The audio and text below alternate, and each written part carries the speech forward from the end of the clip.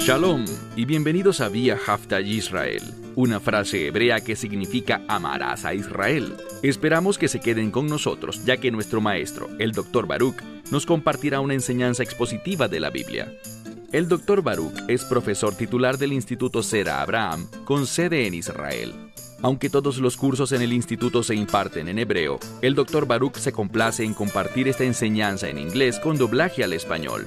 Para más información, visítenos en amarasaisrael.org o descargue nuestra aplicación móvil Mi Estudio Bíblico. Aquí está Baruch y la lección de hoy. Dios es verdaderamente un Dios de revelación. Lo vimos en un salmo que estudiamos con nuestro equipo antes de iniciar esta grabación, y lo seguiremos viendo mientras nos adentramos en el libro de Éxodo. Hemos estado estudiando este libro por varias semanas y continuaremos haciéndolo este día. Así que dicho esto, toma tu Biblia y ve conmigo al libro de Éxodo, capítulo 7. Vamos a retomar donde lo dejamos la semana pasada, en el versículo 14. Aquí encontramos que aunque Dios ya le ha extendido la revelación a Faraón en Egipto, vamos a ver que Dios comenzará a desatar esas 10 plagas. El Eser Makot, estos golpes de la mano de Dios sobre Egipto. Y no se equivoquen, estas plagas son plagas de revelación. Dios se manifiesta principalmente a Faraón, pero también a los egipcios y a los hebreos. De hecho, a todo el mundo, porque lo que Dios está haciendo aquí es un paradigma que tiene implicaciones a nivel mundial. Vamos a ver muchos pasajes en el libro de Éxodo sobre cómo Dios se mueve para redimir al pueblo fuera de Egipto, a su pueblo de pacto, y vamos a aprender muchos principios en relación con la obra del Mesías. Antes de comenzar, debemos recordar algo. Moisés ya se ha presentado ante Faraón y le ha revelado la voluntad de Dios a Faraón. ¿Cuál voluntad? Shalach et ami, envía a mi pueblo. ¿Y cómo respondió Faraón? ¿Quién es el Señor para que yo le obedezca y envíe a este pueblo? Así que vamos a ver esto que ya ha comenzado, y se trata de cómo Dios se dará a conocer más y más, no solamente en el sentido de que Él es Dios y que es real, sino la naturaleza de Dios, el poder de Dios, los propósitos de Dios, y cómo este Dios, que es soberano, hará que Faraón se someta. Pero aquí está la clave. La pregunta es, ¿cambiará Faraón su condición? ¿De qué condición estoy hablando? Bueno, retomemos donde lo dejamos. Éxodo, capítulo 7, verso 14. Leemos: Y el Señor dijo a Moisés, pesado. Esta palabra pesado también se ha traducido en varias versiones en español utilizando términos como terco, obstinado o endurecido. Literalmente significa pesado, pero tiene que ver con algo que no responde. De la misma manera que una piedra no responde, no se le puede dar forma ni moldear a mano limpia. De la misma manera, el corazón de Faraón no se deja moldear, no se deja cambiar conforme a la revelación de Dios. Antes de seguir adelante, debes hacerte una pregunta, la misma pregunta que me hago a mí mismo con frecuencia. Y es la siguiente: ¿está mi corazón moldeado a la voluntad de Dios y a sus propósitos? ¿Estoy cambiando quién soy para someterme a la revelación de Dios y a la verdad de Dios? Noten lo que dice. Moisés oye la voz de Dios porque el Señor le dice a Moisés, endurecido o literalmente keved, pesado, es el corazón de Faraón. Y luego dice, me'en leishalach ha'ab. La palabra me'en tiene que ver con un rechazo. Tiene que ver con rebeldía. Así que dice que su corazón está pesado. ¿Pesado debido a qué? Debido a los pensamientos de este mundo. Y hay bastante evidencia de eso. La mentalidad de Faraón está puesta en lo mundano. Él no está considerando en lo absoluto el reino venidero. Es tal como el Mesías lo comentó, cuando habló del corazón de quienes viven cargados con los afanes de esta vida, de este mundo, con lo material, en lugar de lo espiritual. Esto es lo que Dios dice, y cuando estamos centrados en lo mundano, cuando estamos cargados con los afanes de este mundo, noten que no nos someteremos a la voluntad de Dios. Dice que Él se negará a enviar al pueblo. Verso 15. Dice, ve a Faraón por la mañana. He subrayado esa frase, por la mañana. Y la razón es que hay una relación bíblica, teológicamente hablando, entre la mañana y la idea de luz, de iluminación, de que la luz se manifieste. Y el punto aquí es que Faraón no hará nada en la oscuridad, es decir, no se trata de que él no esté consciente. No es porque no lo sepa, ni tampoco porque Moisés no le haya transmitido el mensaje de Dios. Faraón sabe todo esto, pero ¿qué pasa? Está cargado, su corazón se ha vuelto pesado por los afanes de este mundo. Así está su mente. Así que leemos aquí, ve a Faraón por la mañana, pues he aquí, él sale hacia el agua. Tú te pondrás de pie. Y esta es una palabra muy singular para ponerse de pie. Se usa más adelante en el libro de Éxodo para tomar una posición, y siempre en este contexto se trata de una respuesta a Dios. Dios revela algo y tú te posicionas obedeciendo esa revelación. Lo que esto está haciendo es mostrar un contraste entre Faraón y Moisés. Ambos reciben revelación de Dios. Faraón la rechaza, pero Moisés se somete a ella y se mueve hacia él. Es decir, la revelación de Dios mueve a Moisés a donde necesita estar para servir a Dios y llevar a cabo los propósitos de Dios. Así que dice, tú te pondrás de pie para encontrarte con él. Y este término para ponerse de pie también puede entenderse como asumir una posición, tomar una posición para encontrarte con él a lo largo de la orilla del Nilo. Y, noten algo muy importante, también lo subrayé en mi Biblia, y el bastón que fue convertido en una serpiente, tómalo en tu mano. Fíjense en eso, tómalo en tu mano. ¿Qué está haciendo Dios? Él le está dando una instrucción a Moisés, pero debemos verlo como una revelación que está produciendo un cambio en el comportamiento de Moisés. Hay algo más que se destaca. Mucho de lo que Dios dice son mandamientos. Dios habla a Moisés a través de estos mandamientos y son los que nos posicionan para llevar a cabo los propósitos de Dios. Mira ahora el verso 16. Y le dirás a él, el Señor, el Dios de los hebreos. El término hebreos es importante. La palabra hebreo tiene que ver con personas que han cruzado, que eran de otro lugar, pero que han cruzado para entrar a un nuevo lugar. Así que habla en última instancia de ellos cruzando el Jordán hacia la tierra prometida, hacia el lugar sobre el que Dios instruyó firmemente a Abraham, y ahora hacia donde Dios está instruyendo a la gente a que sea enviada al desierto. Pero es justo el desierto lo que nos conduce a la tierra de Israel. En otras palabras, ese lugar, ese desierto, está relacionado con confiar en Dios.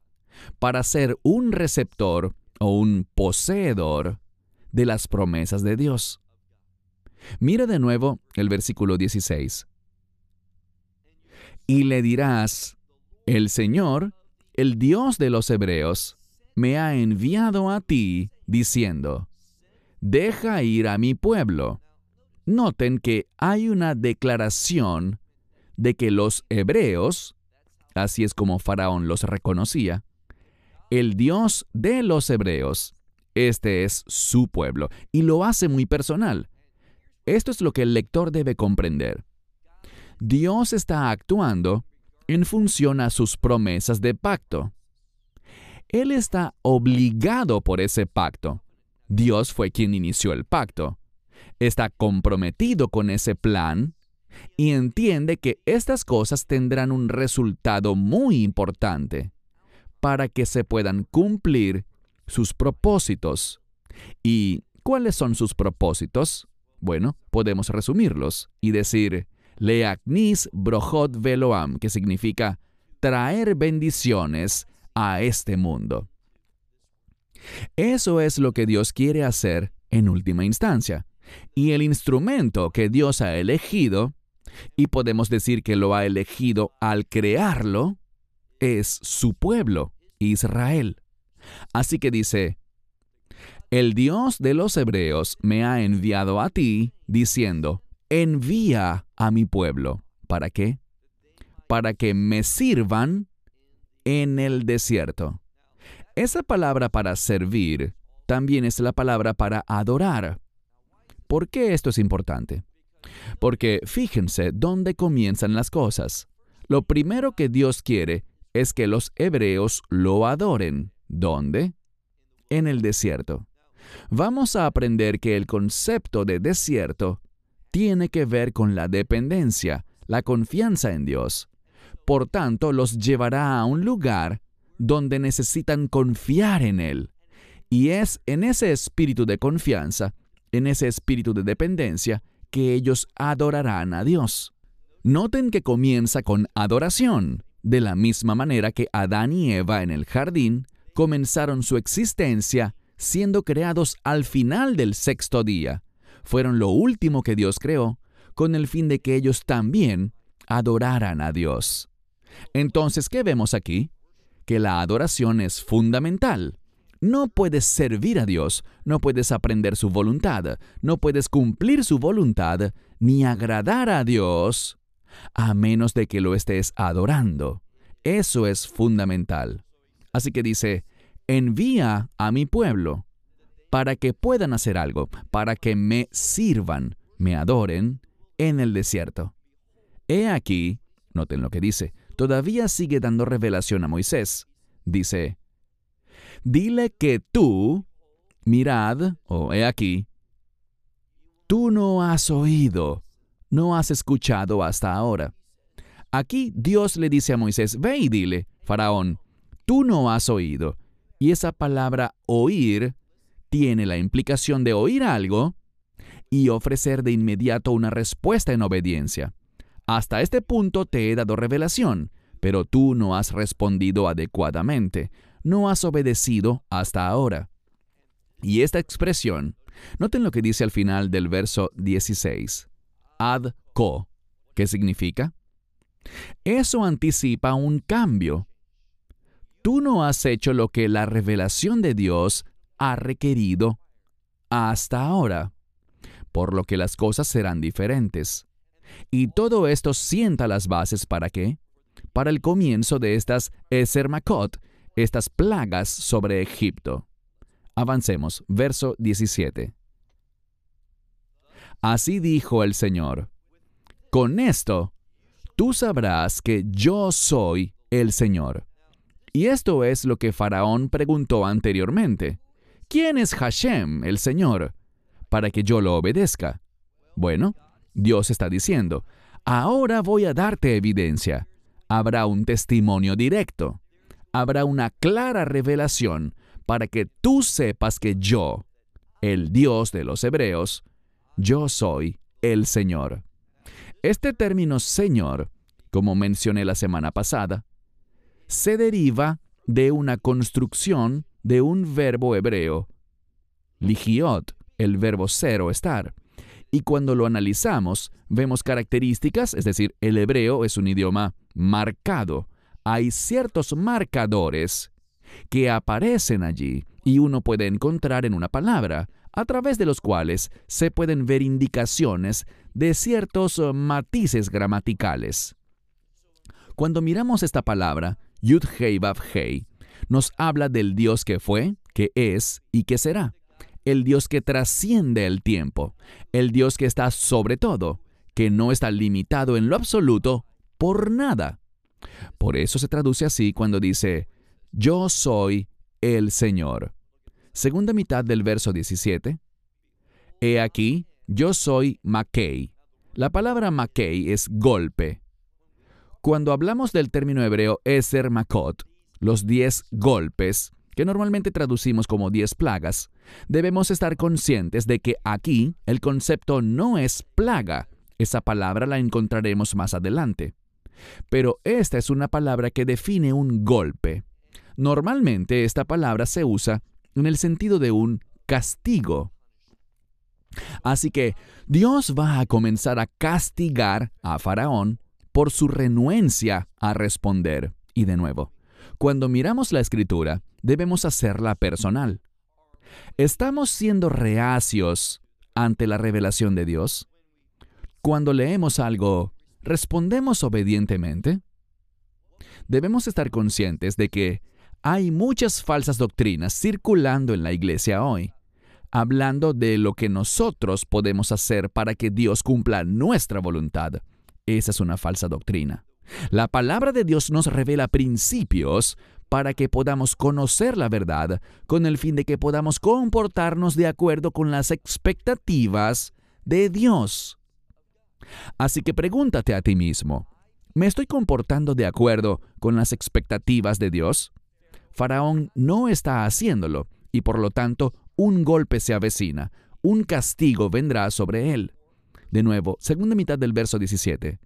Hinei anoji, makei, vamatei. Lo que significa, he aquí, estoy golpeando con este bastón. Este bastón o vara, como sé que traduzcas la palabra matei, es enfatizada. Ha sido, es y seguirá siendo enfatizada. Esta vara representa la autoridad de Dios que Él ha dado a Moshe y a Aarón, a Moisés y a Aarón. Y esa autoridad está limitada a la voluntad de Dios. Este es un principio muy importante. Necesitas apuntarlo. Toda la autoridad que Dios da siempre está restringida solo a su voluntad y sus propósitos. Nunca se da para que podamos utilizarla según lo que creemos que es mejor, según nuestros pensamientos o nuestros deseos o nuestra voluntad. Absolutamente no. Debe usarse en obediencia a las instrucciones de Dios. Continuamos. He aquí estoy golpeando con este bastón que está en mi mano sobre las aguas que están en el río Nilo, y se convertirán en sangre. Ahora, ¿por qué sangre? La primera plaga es una plaga de sangre. Bíblicamente, la sangre tiene muchas implicaciones vinculadas a ella. Sabemos que la sangre está ligada con la redención. La sangre en otros contextos puede estar relacionada con la guerra, pero aquí la sangre. Cuando la sangre es visible, recuerden lo que dice la Escritura. Tenemos que manipular la sangre adecuadamente. Si se derrama sangre, ¿qué voy a hacer? Enterrarla. La sangre es de suma importancia. Y cuando la sangre es visible, eso implica una exhibición de impureza. Y lo que Dios está diciendo y lo que quiere comunicarle a Faraón es esto. Con tu rebelión, con tu resistencia a mi revelación, estás trayendo impureza a la tierra de Egipto. Egipto es impuro porque carece de la verdad de Dios. Ahora, entendamos algo. La impureza es una invitación al juicio. Cuando me comporto impuramente, Cuando hago cosas, pienso cosas o digo cosas que son impuras, estoy invitando al castigo de Dios, a su disciplina y a su juicio. Y eso es lo que este milagro está diciéndole a Faraón. Mira ahora el verso 18. ¿Qué sucede? Y los peces que están en el Nilo morirán. Hay algo importante y es lo siguiente. La palabra pez puede ser en hebreo dag o daga, masculino o femenino. Es interesante que en la profecía de Jonás vemos ambos términos, pero hay un énfasis en el femenino. Y la razón de eso es que se relaciona de alguna manera con el arrepentimiento. Y a eso es a lo que Dios está llamando. El arrepentimiento implica o debería entenderse como un cambio específico, un cambio piadoso, de acuerdo con la voluntad de Dios. Pero estamos muy cerca, de hecho en Israel, hoy es Yom Rishon, es domingo. Y al final del domingo, al atardecer, comienza el año nuevo judío o Rosh Hashanah. Estaba comprando alimentos anteayer, es decir, el viernes, antes del Shabbat, y en este mercado donde puedes comprar alimentos especialmente preparados para el Shabbat y las festividades, vendían cabezas de pescado. ¿Por qué? Es muy común, es una tradición, colocar una cabeza de pescado en tu mesa. ¿Por qué razón? Porque el pescado representa la bendición. Así que queremos un Shana Mivorejek, un año bendecido, y por esto lo representamos con una cabeza de pescado. Bueno, aquí es significativo que Dios diga, y los peces que están en el Nilo morirán. Este término para peces es femenino y singular aquí, así que literalmente dice, la pez morirá. Traducimos esto peces porque pensamos en plural, pero es singular y femenino en hebreo. Seguimos. Y también el Nilo tendrá, ¿qué? El Nilo tendrá un hedor. Y dice aquí que se convertirá en un lugar detestable, en referencia a todo Egipto, y será imposible beber el agua del Nilo. Así que toda el agua se convertirá en un hedor, un mal olor, será detestable. Y la palabra aquí se refiere a una situación donde no habrá oportunidad de revivir. ¿Entiende algo? El agua, también en la Escritura, como vemos en dibujos animados o en películas donde alguien está inconsciente y vienen y le tiran un cubo de agua y lo reviven, bueno, lo mismo sucede aquí. El agua tiene el propósito de dar vida, de revivir.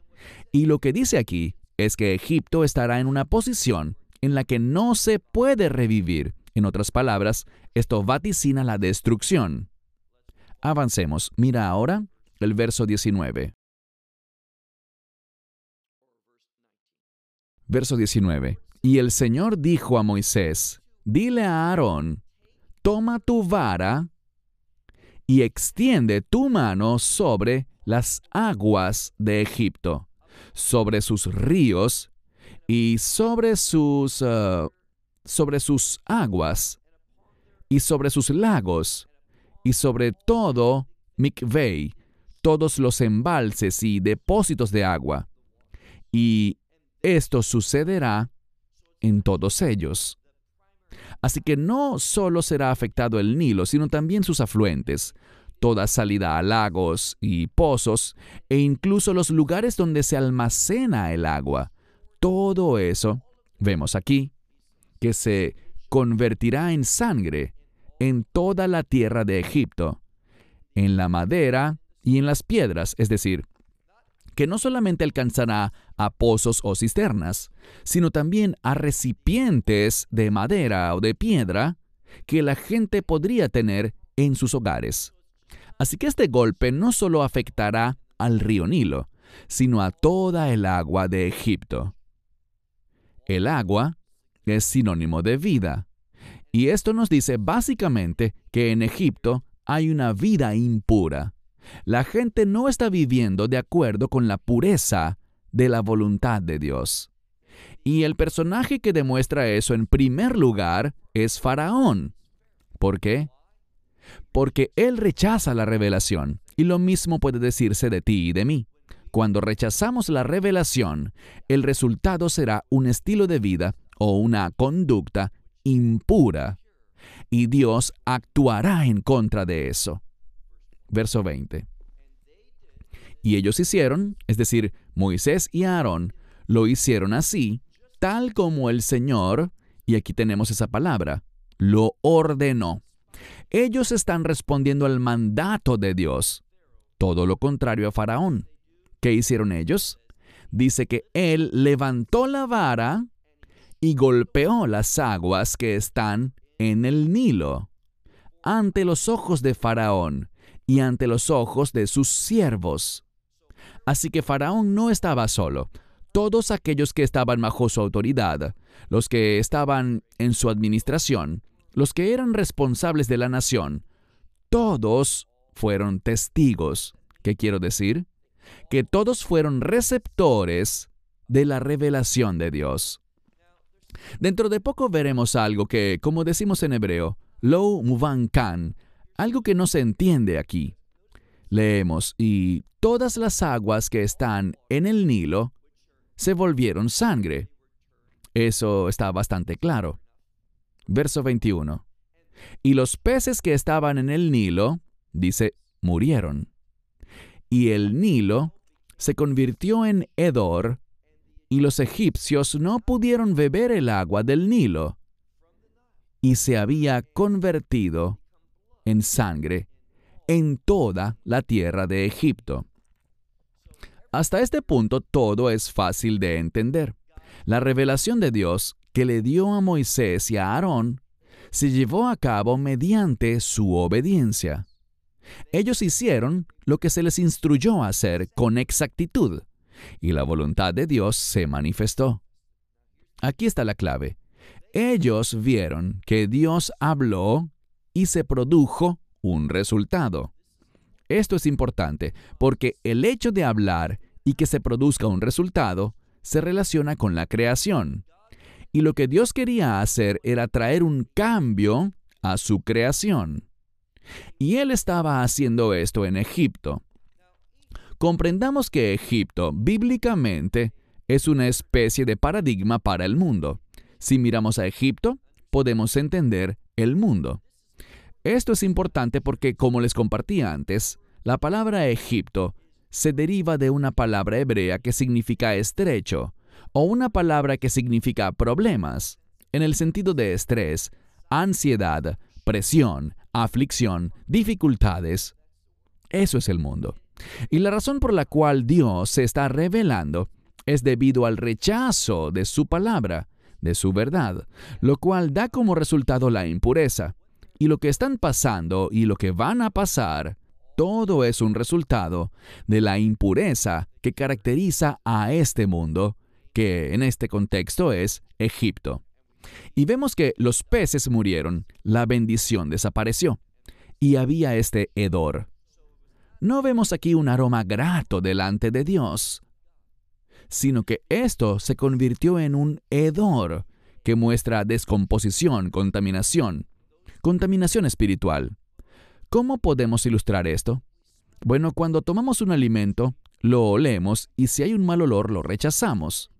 Este hedor demuestra el rechazo de Dios a Egipto, que Él se está apartando de Egipto debido a su desobediencia. Pasemos ahora al verso 22. Y este es el punto al que me refería con lo de lo muvan kan, algo que no se entiende. Porque leemos en el verso 22, los Hartumei Mitzraim. ¿Quiénes son los Hartumei Mitzraim? Ya lo hemos dicho, son los hechiceros o los sabios, individuos que funcionaban como consejeros de Faraón. Cuando Faraón tenía un problema, cuando no sabía qué hacer, los llamaba y ellos le decían qué hacer. Tenían poder, pero su poder no era un poder puro.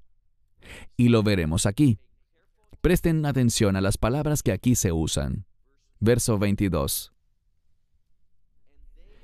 Y ellos hicieron, hablando de los sabios de Egipto, los hechiceros, ellos hicieron esto con sus encantamientos. Entonces, ¿qué significa que hicieron esto? Quiero decir, todas las aguas se habían convertido en sangre.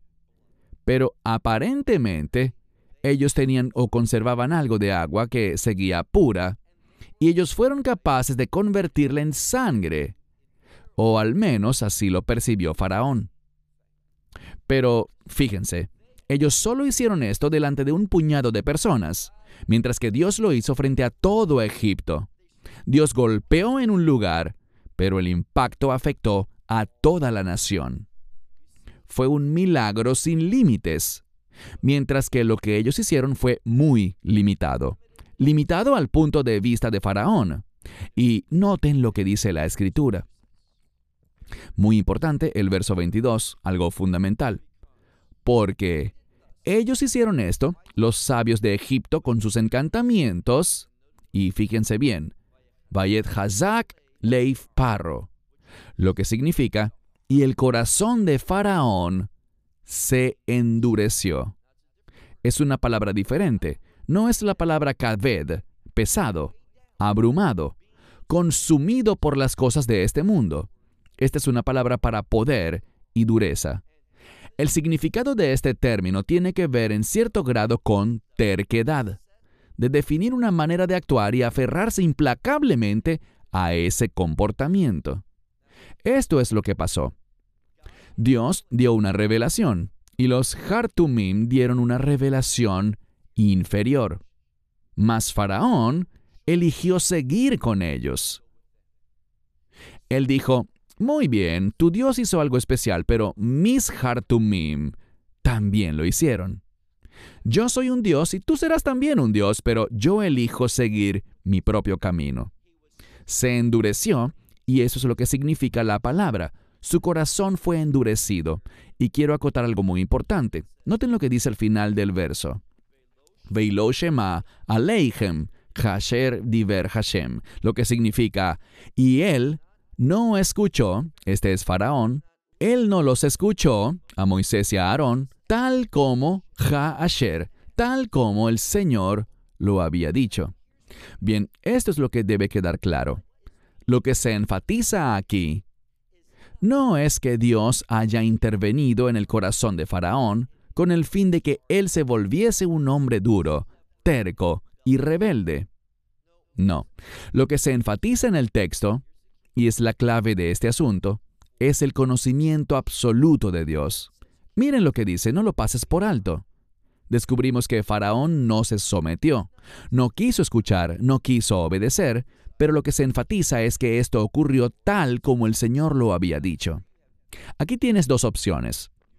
Puedes creer falsas doctrinas o la sencilla verdad de la Escritura. Puedes creer, como lo hacen algunos que pertenecen a la teología reformada, en una interpretación como esta, que Dios intervino y forzó a Faraón a desobedecer. Él hizo que el corazón de Faraón se endureciera, desobedeciera, se rebelara, con el fin de que él no pudiera y no quisiera obedecer a Dios. ¿Por qué? Porque Dios lo necesitaba, era parte de su plan. No es verdad. No, Faraón habría estado mejor y el plan de Dios se pudo haber llevado a cabo a través de la obediencia.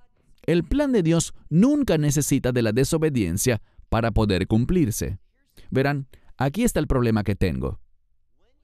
Cuando aceptas la posición de la teología reformada, y estoy hablando de la teología cristiana reformada, no la del judaísmo reformado que jamás he mencionado, lo que encuentras es esto, que ellos hacen a Dios partícipe, como si Él fuera la causa de la desobediencia de Faraón. Y Dios nunca causará que seamos desobedientes, ¿no?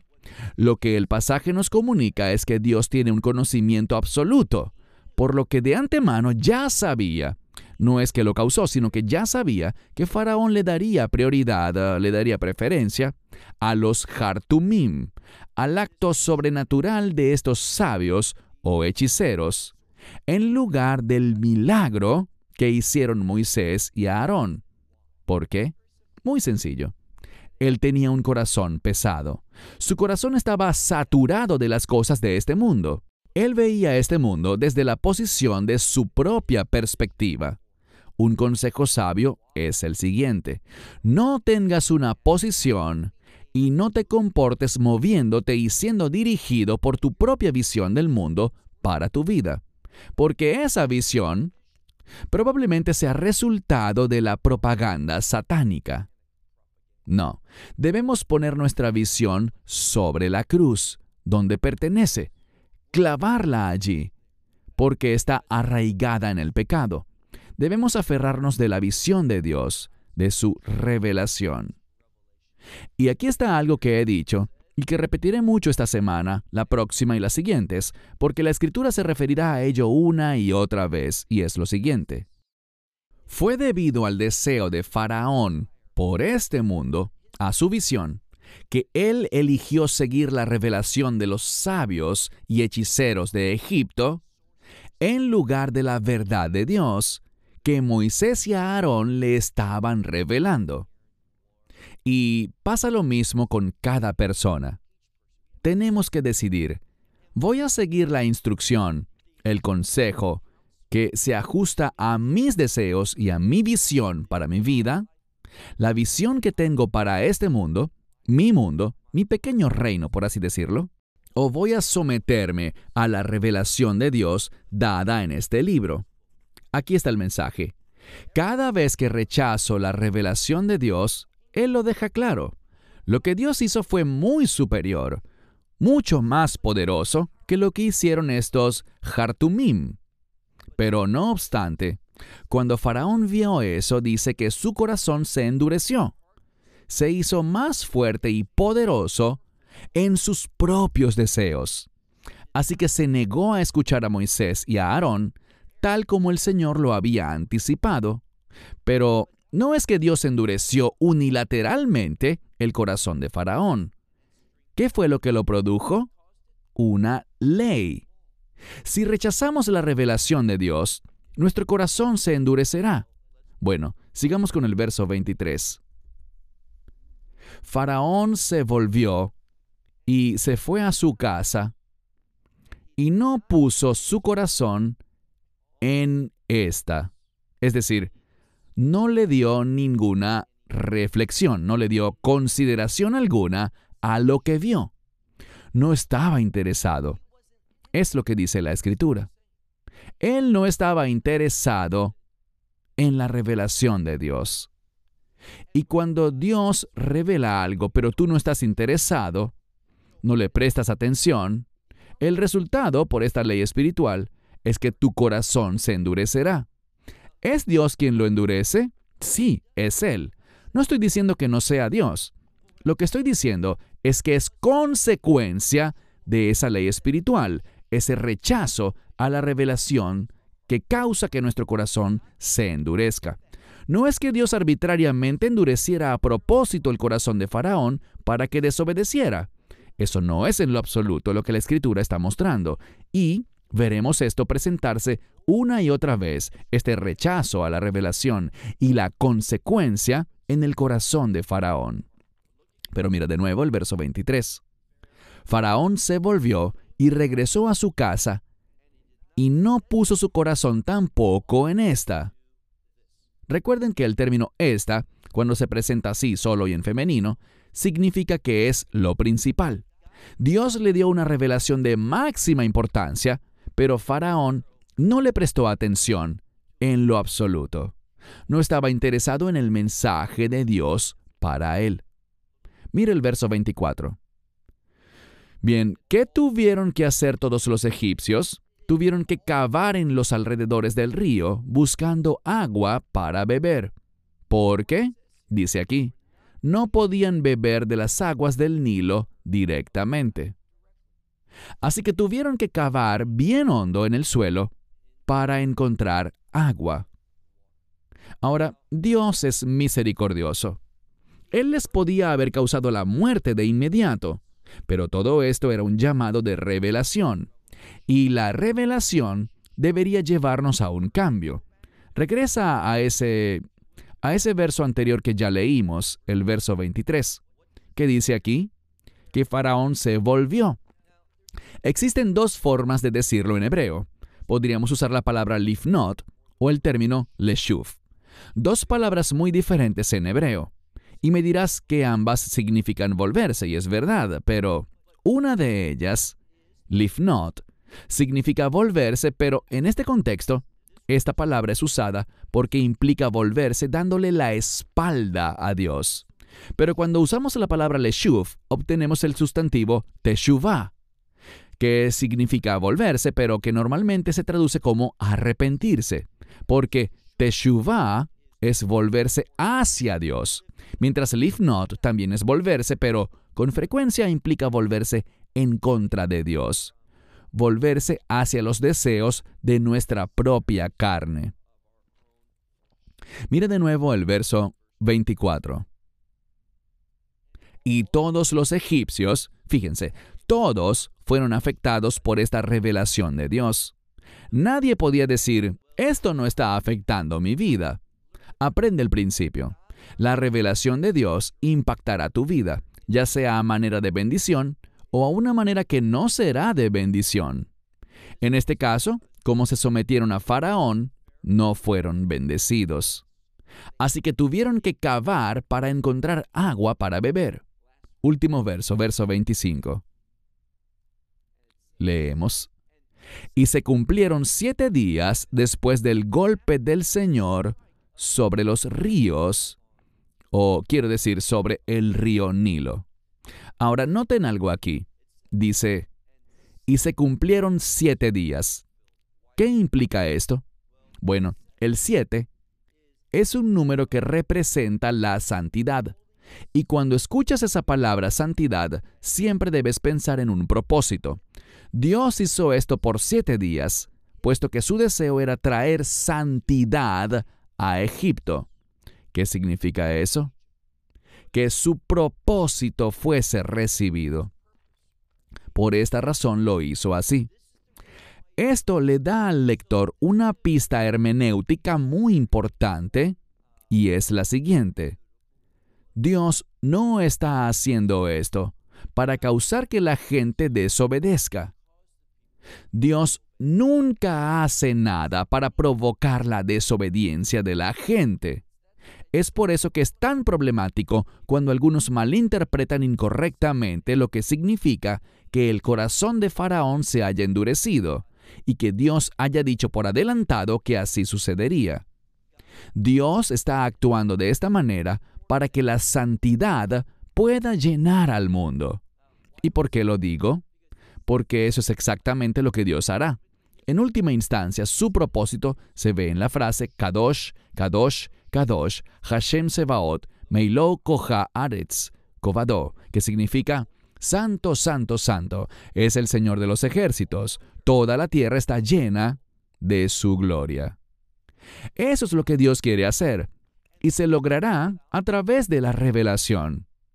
Cuando nos sometemos a los propósitos de Dios, es decir, cuando le decimos que sí a la verdad de su revelación, eso producirá santidad. Y ese es el deseo de Dios. Pero lo que está sucediendo aquí es que la gente lo ha rechazado. Tanto Faraón como todos los egipcios por defecto hicieron. Pero hay una buena noticia. Dios dará más revelación y vamos a ver poco a poco que más y más de sus siervos, más y más de los egipcios, finalmente se van a apartar de Faraón para convertirse en una multitud mixta junto a los hebreos. Y esta multitud mixta junto a los hebreos será conducida hasta ser un pueblo redimido, un pueblo de pacto. ¿Y sabes cómo se les conocerá?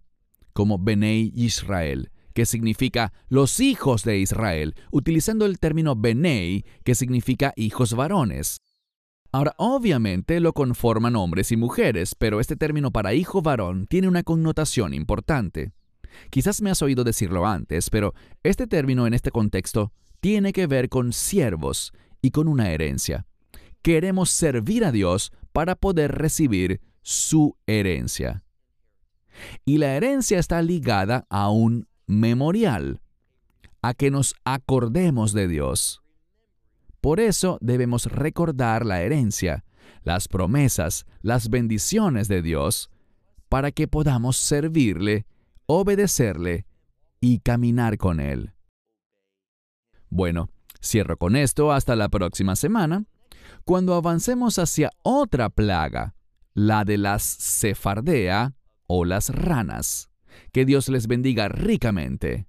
Esperamos que te hayas edificado con el mensaje de hoy y lo compartas con otros. Te invitamos a seguir nuestros estudios cada semana por este canal y por el portal de YouTube de Amarás a Israel. También puedes descargar nuestra aplicación móvil gratuita, Mi Estudio Bíblico. Finalmente, para obtener más información sobre nosotros, visita nuestra web amarasaisrael.org, donde encontrarás otras conferencias de Baruch en audio, video y texto. Hasta el próximo programa. Que el Señor te bendiga en Yeshua HaMashiach, Jesús el Mesías, mientras caminas con Él. Shalom desde Israel.